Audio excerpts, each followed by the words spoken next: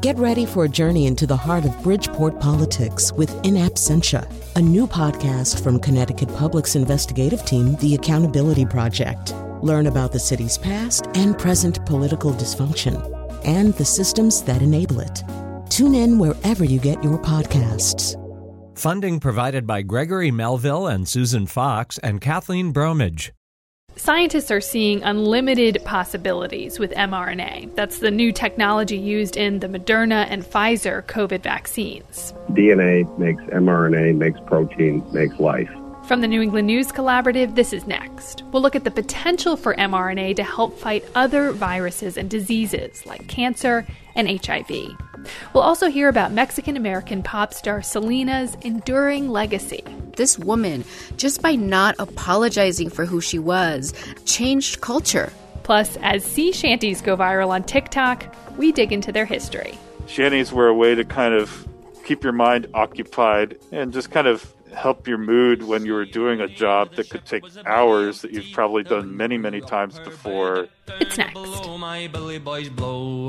Soon may the wellerman come to bring us sugar and tea and rum. One day when the tonguing is done, we'll take our leave and go.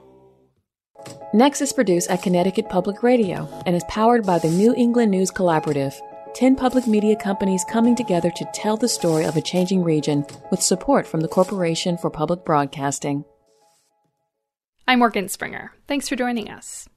Now that President Joe Biden has been inaugurated, familiar faces from around New England will be up for confirmation for key cabinet positions, including Education Secretary. In this critical moment of our nation's history, it's essential that there is an educator serving as Secretary of Education. I want to make that clear again. An educator, someone who's taught in the classroom, comes out of the classroom. Today, I'm pleased to announce that such a nominee we have, Dr. Miguel Cardona.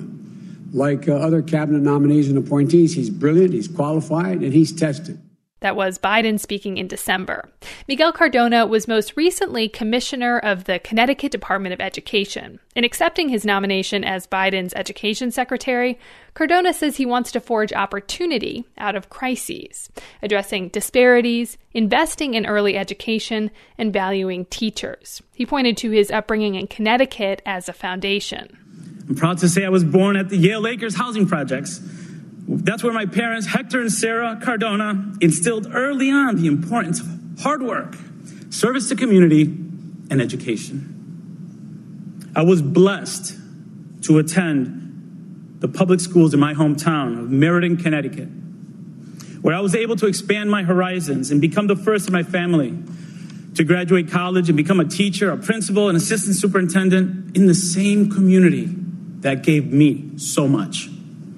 That is the power of America. And I, being bilingual and bicultural, am as American as apple pie and rice and beans. That was Miguel Cardona, Biden's nominee for Education Secretary. Two nominees for Biden's economic team are also from New England. Rhode Island Governor Gina Raimondo was picked for Secretary of Commerce, tasked with promoting American businesses and industries. I am excited to get to work on a national scale to help realize the vision of the President-elect and Vice President-elect to help more hardworking families in every community write the next chapter of their own American stories. And Boston Mayor Marty Walsh got the nomination for Secretary of Labor.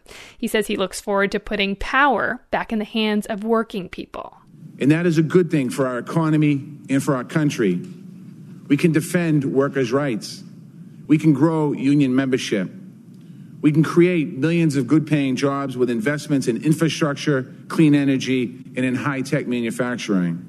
If Walsh is confirmed, Boston City Council President Kim Janey will take over the role as mayor of the city, the first woman and person of color to do so.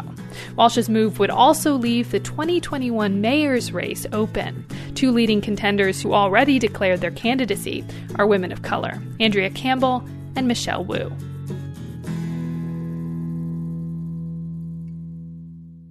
Now we turn to coronavirus vaccine distribution. It's been more than a month since the first vaccine doses were administered, And while the rollout has been slower than expected, most New England states were at the front of the pack in the first month, distributing more doses per 100,000 residents than in some other parts of the country.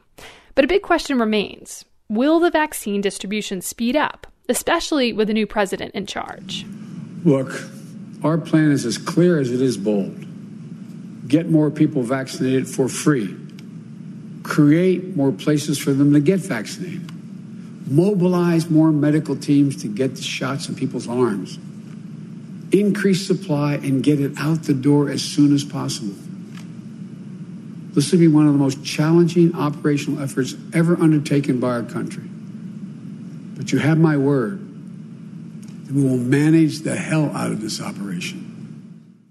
Today we're going to hear about some of the challenges of the vaccine rollout in our region. But first, more on the new technology behind the Moderna and Pfizer vaccines. Those COVID vaccines use mRNA. And for over a decade, researchers have known of its potential. But now the potential has become a reality. And scientists hope this technology could soon be harnessed to help fight more diseases and viruses, such as cystic fibrosis, cancer, and HIV. WBUR's Angus Chen reports. One of Derek Rossi's favorite things to say is that there are 3 keys to life on Earth. DNA makes mRNA, makes protein, makes life. Rossi co-founded the biotech company Moderna, but before he did that, he was a biologist at Harvard tinkering with messenger RNA, or mRNA. You might have heard that DNA is the building block of life, but DNA is really just a database with information cells need to make proteins. RNA does the work of actually creating those proteins. For years, Rossi and other scientists tried designing strands of mRNA that could force cells to make specific proteins, but they failed. And it totally didn't work. What it looked like to the cell was that the mRNA was a virus.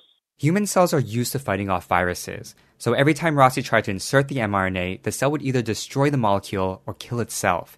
Not at all what he wanted. Catalin Carrico, then a scientist at the University of Pennsylvania and now a senior vice president at BioNTech, was having the same results as Rossi.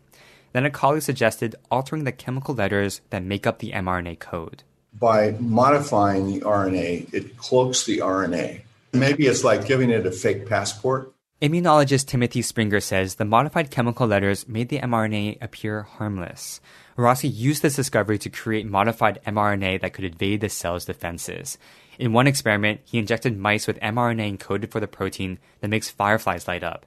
And then, an hour later, we put the mice into this machine, and we could see this glowing spot. The experiments worked, and Rossi now knew how to control one of the 3 most fundamental keys to life. He took the new data to Springer, who immediately saw its potential. The possibilities were unlimited. The RNA can encode for anything.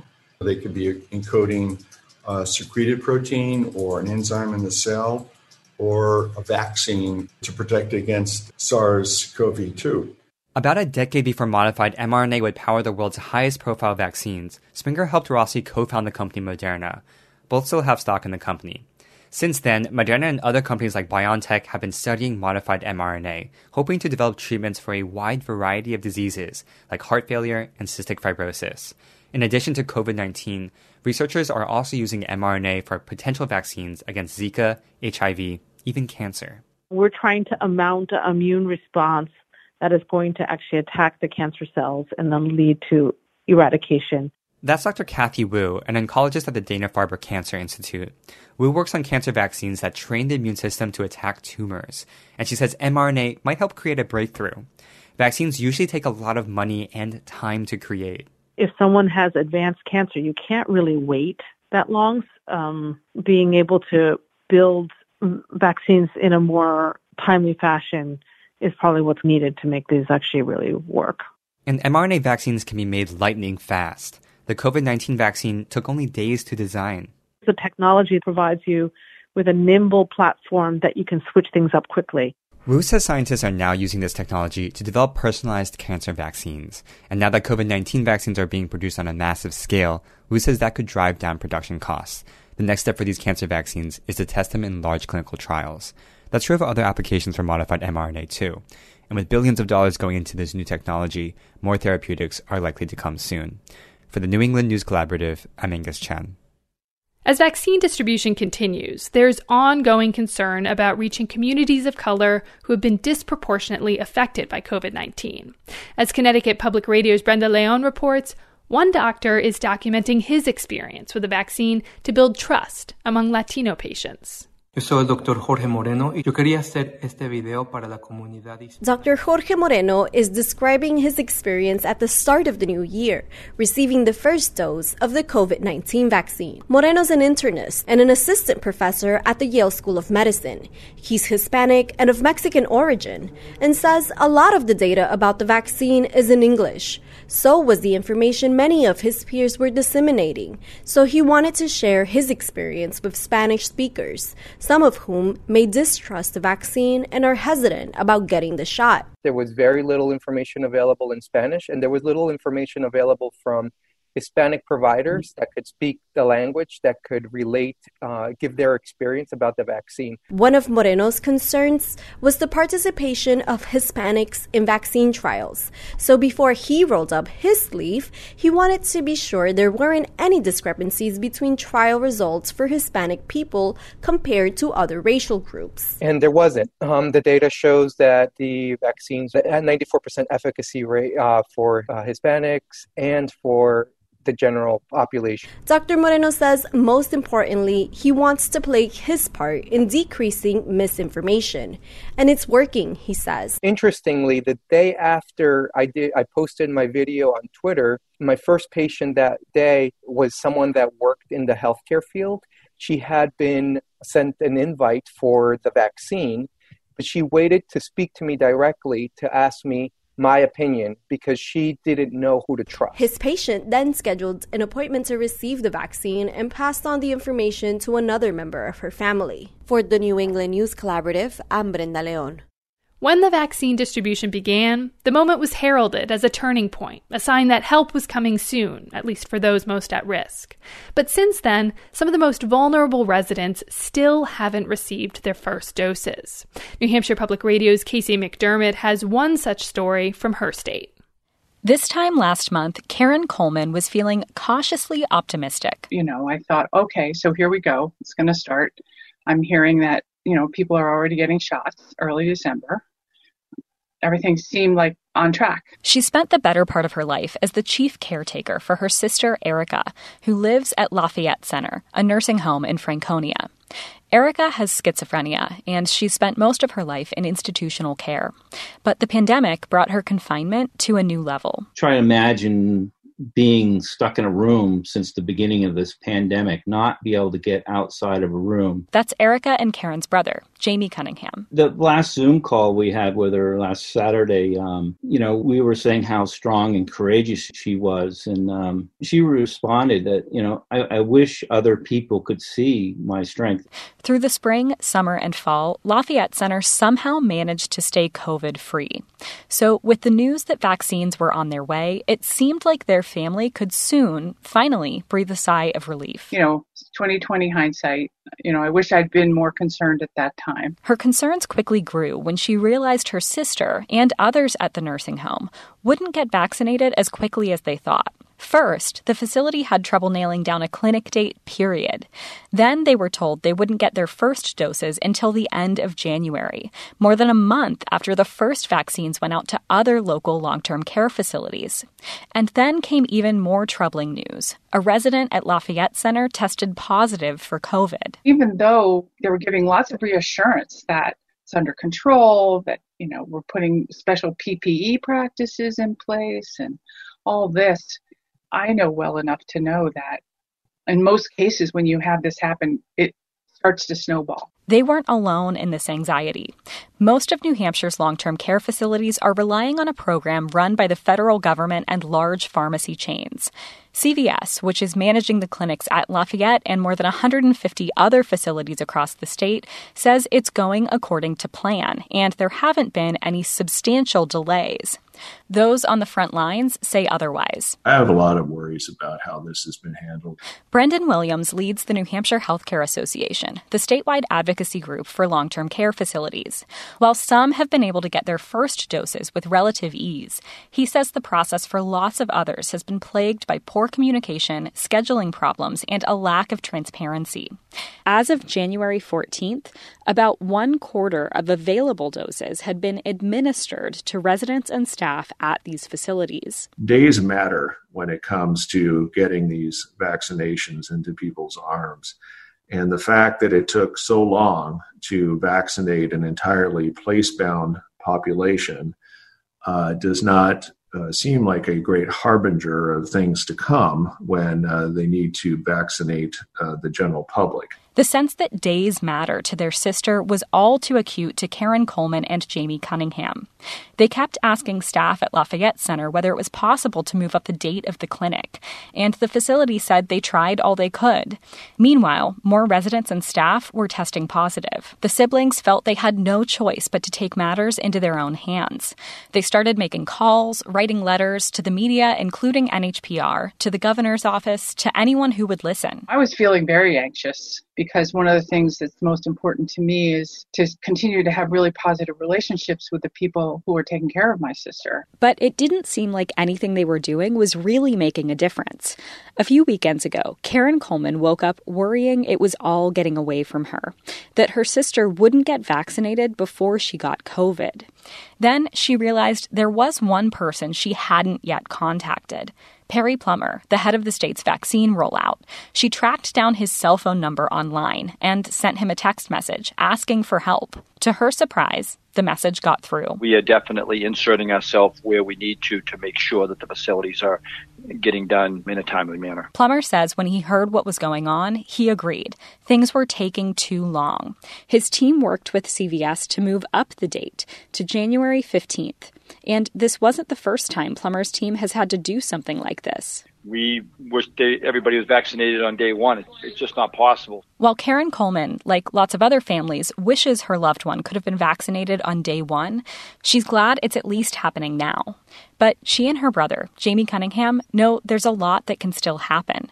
The shot on the 15th was just for 1 dose. Their sister won't get her second dose for 3 more weeks, and her booster shot 3 weeks after that. Personally, myself, I'm still scared. She could, it's not safe yet.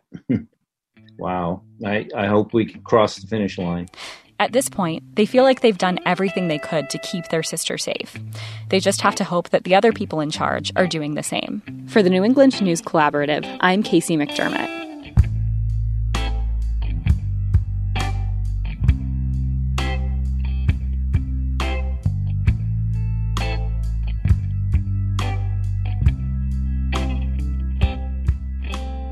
As COVID-19 vaccine distribution continues across the country, we'd like to hear about your experience. Have you or a family member gotten the vaccine?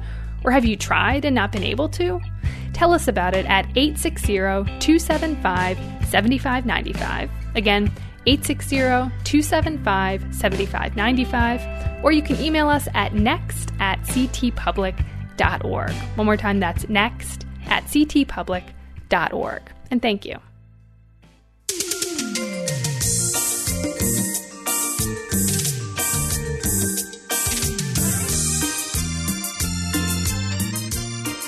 After the break, the enduring legacy of Mexican-American pop star Selena. It's next.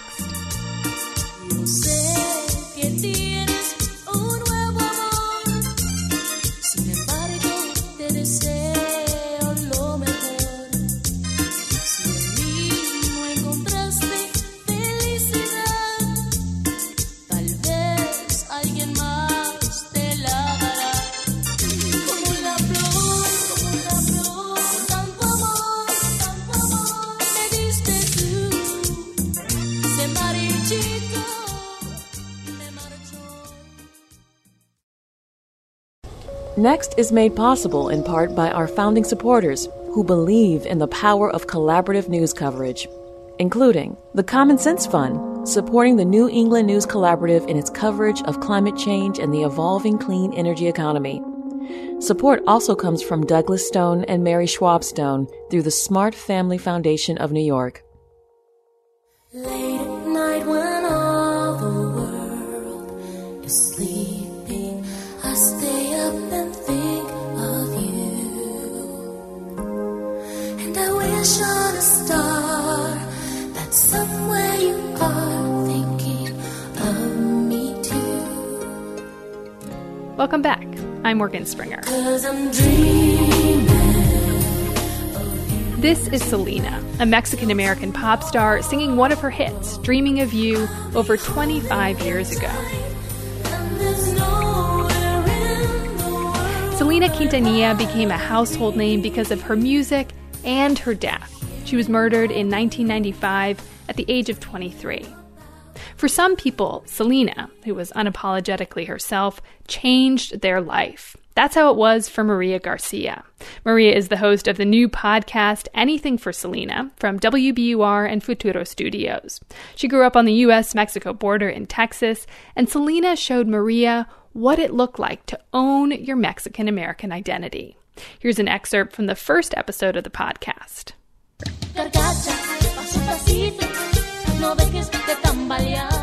Her charisma spilled off the screen. Her voice emoted every feeling with precision. She'd go from these synthy Tex-Mex cumbias to traditional Mexican rancheras. Que creías que te iba a perdonar, que me iba a olvidar del daño que me hiciste. And then, bam, she'd sing a song in English that sounded like something I would hear on my top 40 station with R&B influences. You're always on my mind. Day and night. When I think of you, boy, everything feels alright. She was this force on stage. And off stage, she was joyful and humble, like a real person. I remember someone asking her once what she'd do if she wasn't a famous singer. And she was like, I don't know, work at a fast food joint? ¿Qué piensas tú que estuvieras haciendo ahorita? No sé, trabajando en Whataburger. To 7-year-old me in 1993, it felt nothing short of revolutionary to see a Mexican-American woman with working-class roots take pride in who she was and have the world love her for it. To all the fans who support Tejano music, que viva la raza, eh? When I discovered her, Selena was in her early 20s and already a total star. She'd been singing since she was 9, touring Texas cities. I remember seeing her on TV winning at the Tejano Music Awards. This is so cool. I'd like to thank every one of you who have supported Selena Zenas for many, many years. It's been such a long time since we've been in the music business. I would see her in commercials on Texas TV stations. Can't beat it. The rhythm, the one that you get from Coca-Cola Classic. It's that beat that's coming your way. I remember people constantly talking about how she would be a mainstream crossover star once she finished recording an English album she was working on. But to me, she was already a total American pop star. What completely blew my mind was that she had crossed over into Mexico.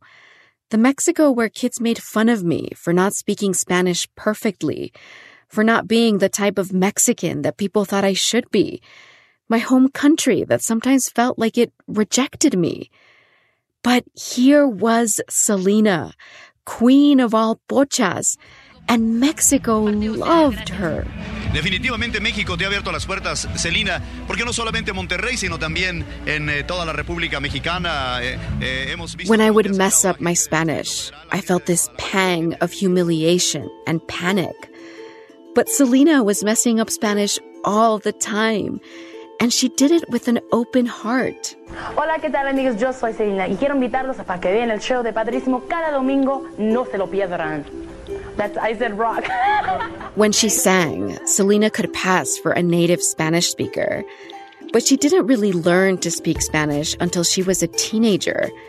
Here was Selena saying stuff wrong, translating out loud, struggling for words in Spanish and sometimes English, just like me. It's just like a cute name, like, hi, Buffy, what are you doing, Buffy? You know, like un cariño, like, ¿cómo se dice cariño?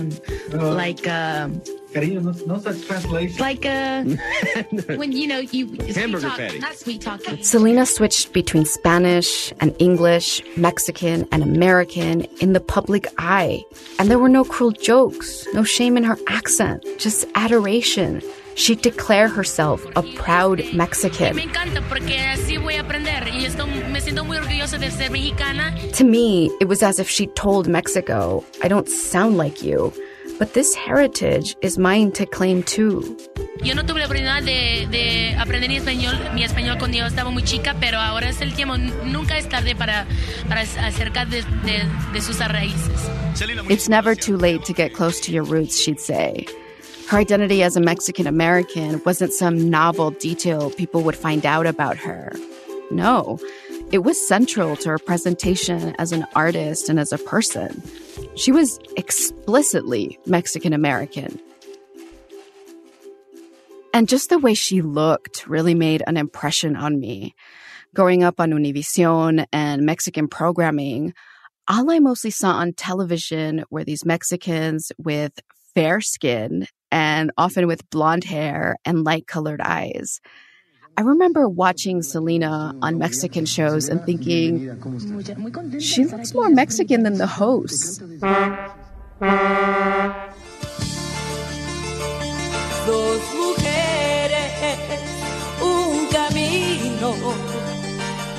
Shout out to you if you recognize this telenovela opened from your childhood.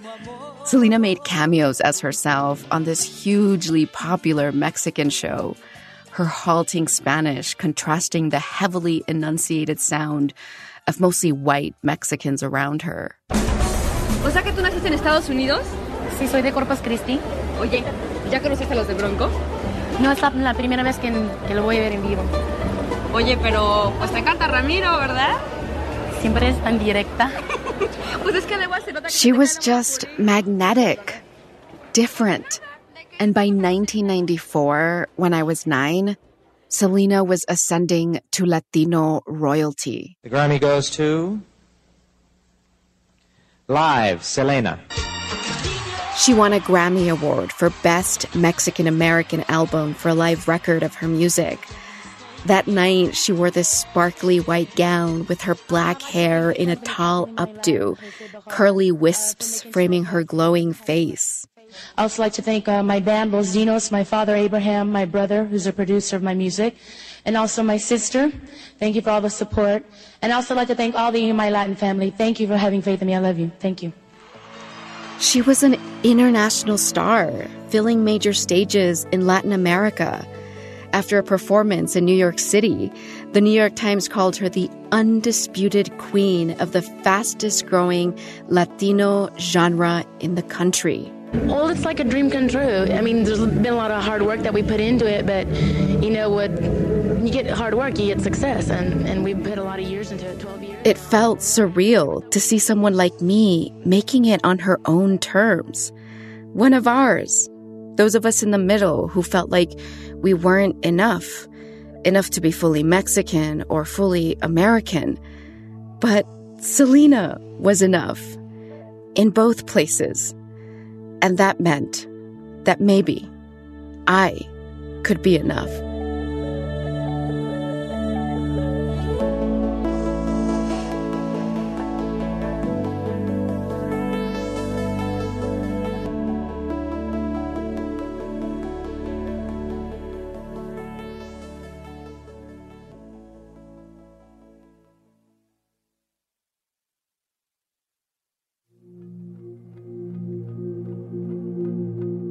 I don't remember if I went to school on March 31st, 1995. The day feels like a patchwork of images etched in my memory.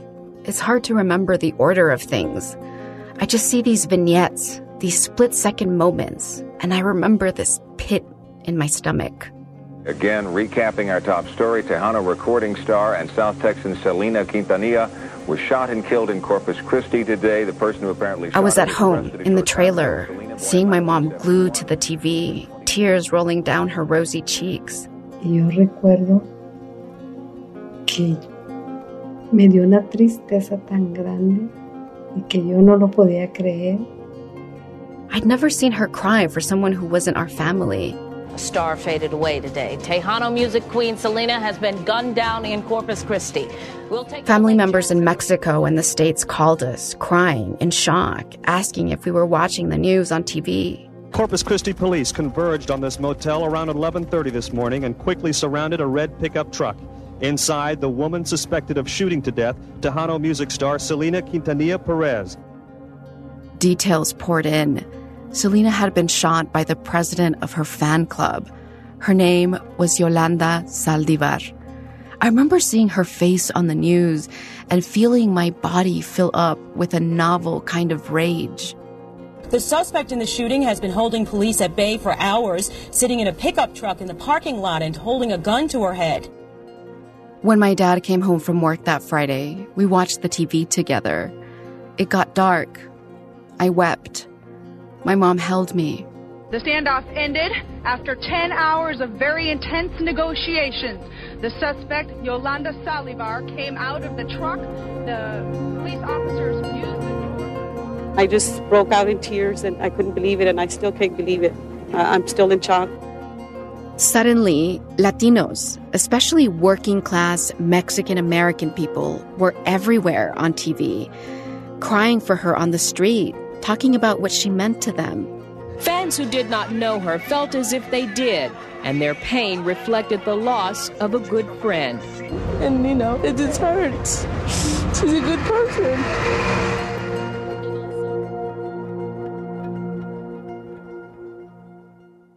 That was an excerpt from the new podcast, Anything for Selena, produced by WBUR and Futuro Studios and hosted by Maria Garcia. Maria joins us now to talk more about the podcast. Maria, welcome to Next.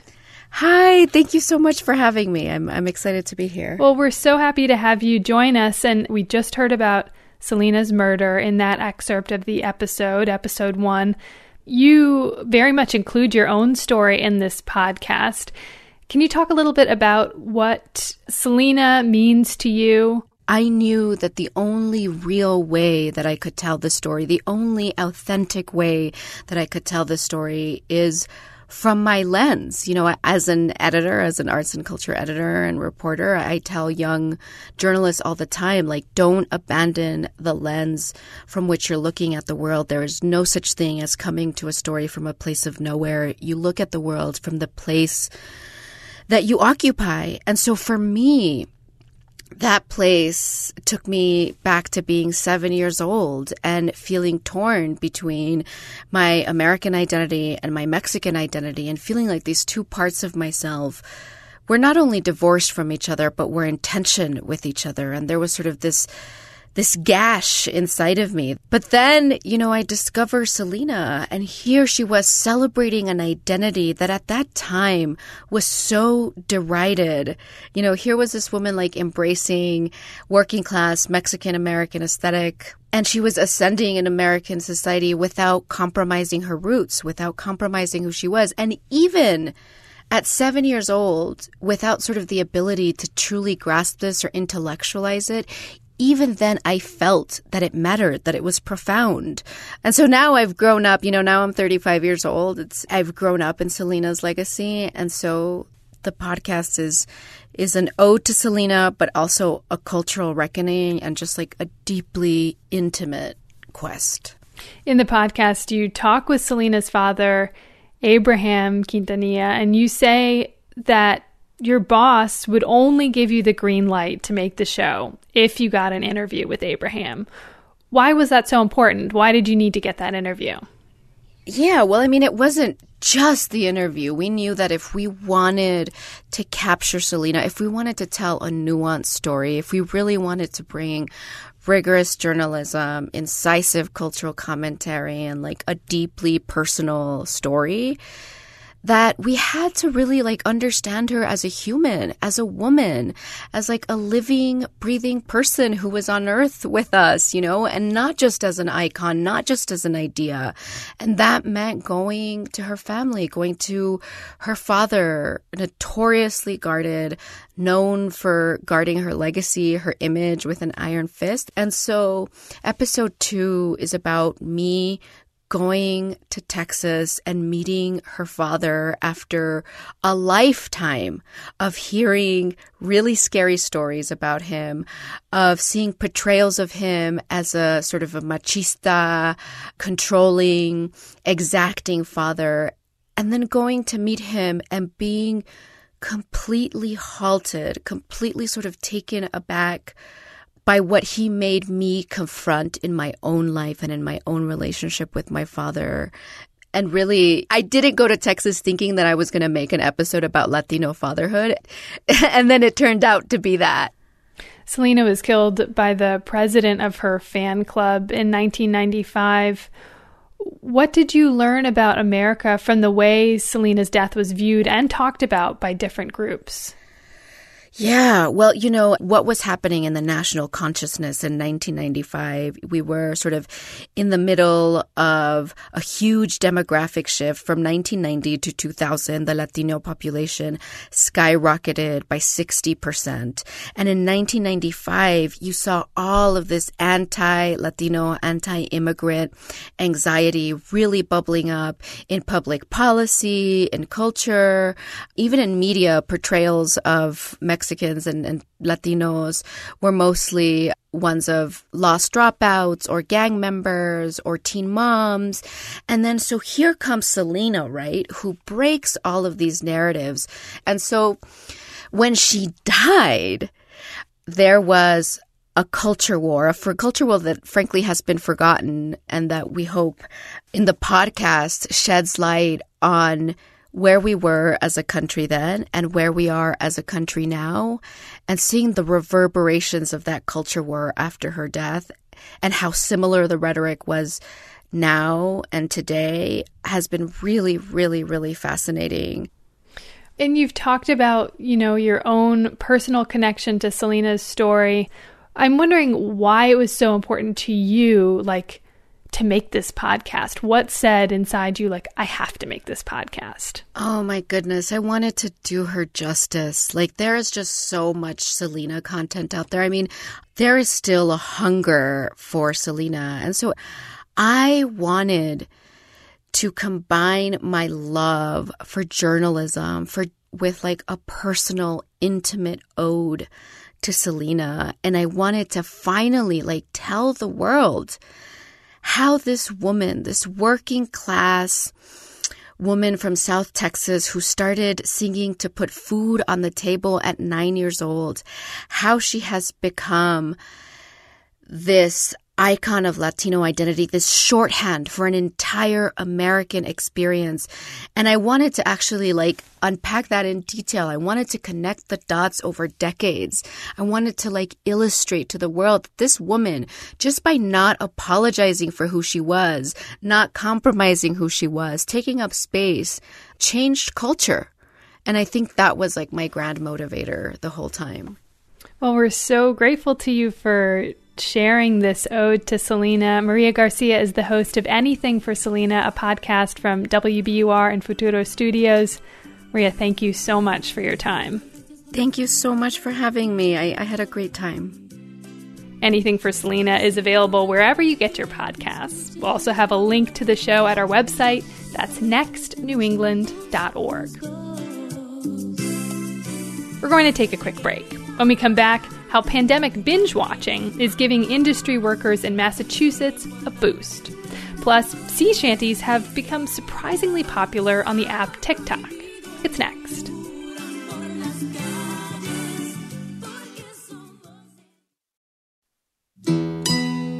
Next is made possible in part by our founding supporters who believe in the power of collaborative news coverage, including the John Merck Fund, supporting the New England News Collaborative in its coverage of climate and clean energy.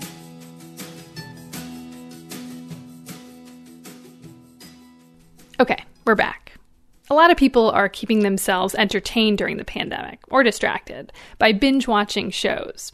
TV and movie production is not just in Hollywood. A limited series of the show Dexter is preparing to film in Western Massachusetts, according to Showtime. And in Central Mass, the need for new content has been a boon to many industry workers. From Worcester, GBH Radio's Carrie Saldo has more. That's Dan Diaz's ringtone. If you aren't a Doctor Who fan, you're hearing the show's signature time machine taking off. And Diaz's phone has gone off at least 6 times in the past hour. Hey Ashley, how are you, buddy?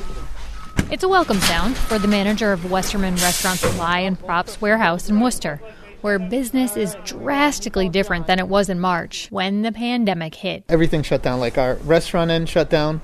And the films all shut down. And Diaz says they laid off the majority of their 20 employees. But then, within 6 weeks, a plot twist. Thankfully, everybody's been sitting home watching Netflix and Hulu and AMC, so they're getting more content out. So because of that, we've actually been able to hire everybody back, get everybody going, and we've been busy.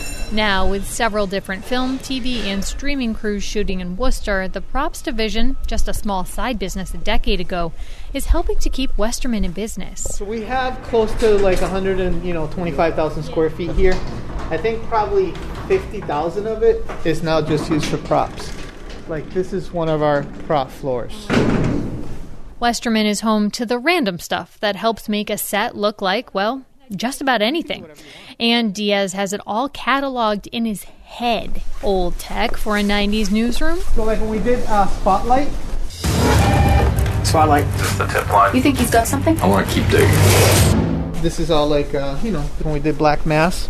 Your brother is wading into some very dark waters. Jimmy's business is Jimmy's business. We all need friends. Even Jimmy. Props from Westerman often help make one place look like somewhere else. I know a lot of this stuff here is from Castle Rock. Castle Rock, a creepy series based on author Stephen King's work, is set in Maine, but was largely shot in and around central Massachusetts. Young man, who are you? What wasn't shot on location was filmed at New England Studios, a $40 million production facility located at a sprawling industrial park where Fort Devens used to be. Gary Crossan is its general manager. Crossan says 7 years in, business has changed, and more so during the pandemic. And in our first couple of years, the winter was dead. Now, he says winter is just as busy as the summer months. 2 new productions from Amazon and Showtime, which started filming in October, are set to be there for months, with some changes related to COVID. It's not just hand sanitizer and masks, but it's regular testing, much smaller crews, a lot of very good care taken to do these productions. We're doing the best we can. That's John Stimson, who owns the Worcester-based company H9 Films. COVID has been really difficult, and now, even though we're back and working, it's added a layer of expense in that everything takes longer. But he says the extra work is worth it. A recent study showed Hulu's Castle Rock alone has created more than 1,000 jobs in the region. Stimson, who recently wrapped a film set on the Cape, produces holiday-themed films that often appear on Hallmark and Lifetime. He used the oval skating rink on the Worcester Common in a film that aired this holiday season. Maybe we could work together to figure out a way to save the oval. But how? Can some holiday magic save it? We have to show him how many people love the oval. So hopefully movies like mine, when people come here, they'll look around and they'll go, I remember that from that movie. Film and television can have a lasting impact. Martha's Vineyard still draws Jaws fans 45 years after that movie was filmed on the island. Who knows? Maybe the town of Orange, used for several scenes in Castle Rock, will one day draw tourists as well. For the New England News Collaborative, I'm Carrie Saldo. Lose yourself in the music, in the moment, yeah, you own it. Never let it go, you get one shot. Don't miss your chance to blow. We end the show with something fun and unexpected that's happened so far in 2021. It's it seems the popular social media platform TikTok has been taken over by sea shanties. Connecticut Public Radio's Ray Hardman reports on the phenomena and the timeless allure of these old songs from the sea. Sometimes it's hard to trace something like this, but it seems the sea shanties' sudden foray into pop culture started with this.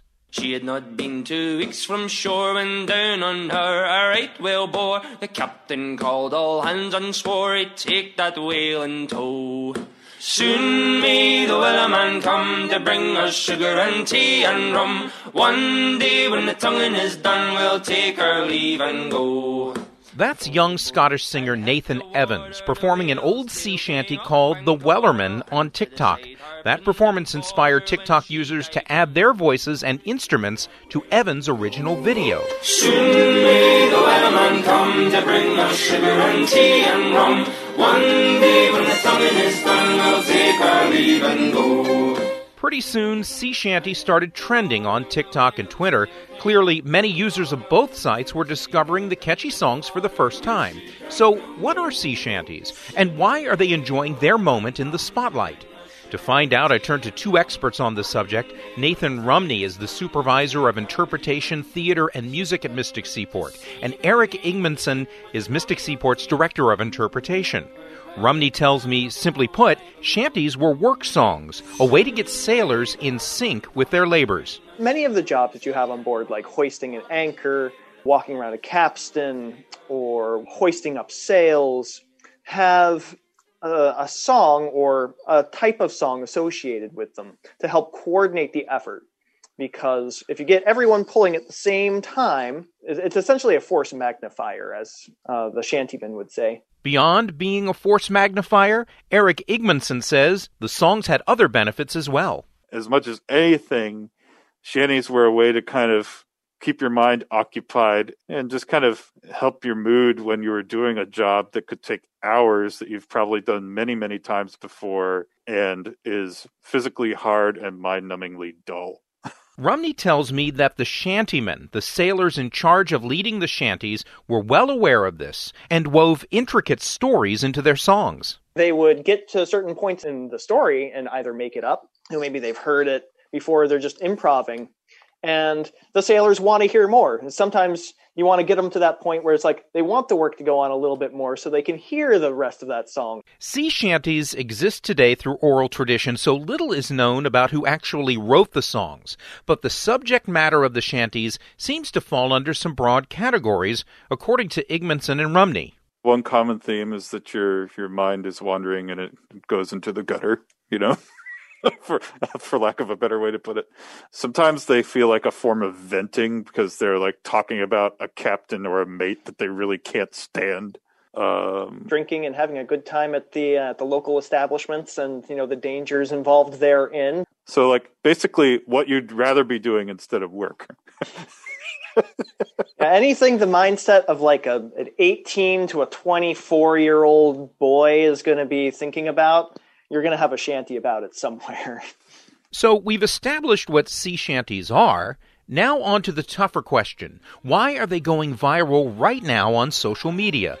Nathan Rumney. I would say that probably having a song that everyone, or at least a large number of people, can know, it's really easy to learn, that everyone can join in on and kind of feel like they're part of the group.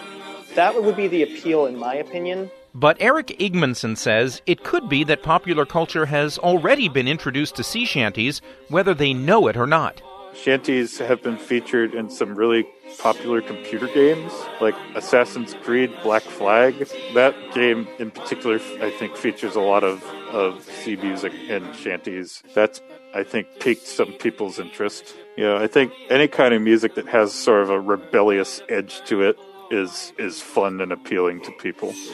And sea music certainly, and shanties certainly meet that criteria. 19th century's version of punk rock, if you will. Now, for those of you who are declaring 2021 the year of the sea shanty, and yes, that is a thing on Twitter right now, there is good news. Mystic Seaport will hold a Shanty Blast, a virtual shanty sing-along on Saturday, February 6th from 1 to 3 p.m. For the New England News Collaborative, I'm Ray Hardman. Soon may the wellerman come to bring us sugar and tea and rum. One day when the tonguing is done, we'll take our leave and go. And that's our show this week. You can find us wherever you get your podcasts. Just search Next New England. Next is produced by me, Morgan Springer, and Lily Tyson. Vanessa De La Torre is our executive editor. The executive producer is Katie Tolarski. The New England News Collaborative is powered by the Corporation for Public Broadcasting, Connecticut Public Radio, Vermont Public Radio, New Hampshire Public Radio, Maine Public Radio, New England Public Media, CAI, WBUR, WSHU, GBH, and the Public's Radio. And caught her hand to the side, harping and fought her when she died down low. Soon may the wellerman come to bring us sugar and tea and rum. One day when the tonguing is done, we'll take our leave and go. It was a ship that put to sea, the name of the ship was a Billy of Tea. The winds blew up her bow, that turnable bow, my Billy boys go. It was a ship that put to sea, the name of the ship was a Billy of Tea.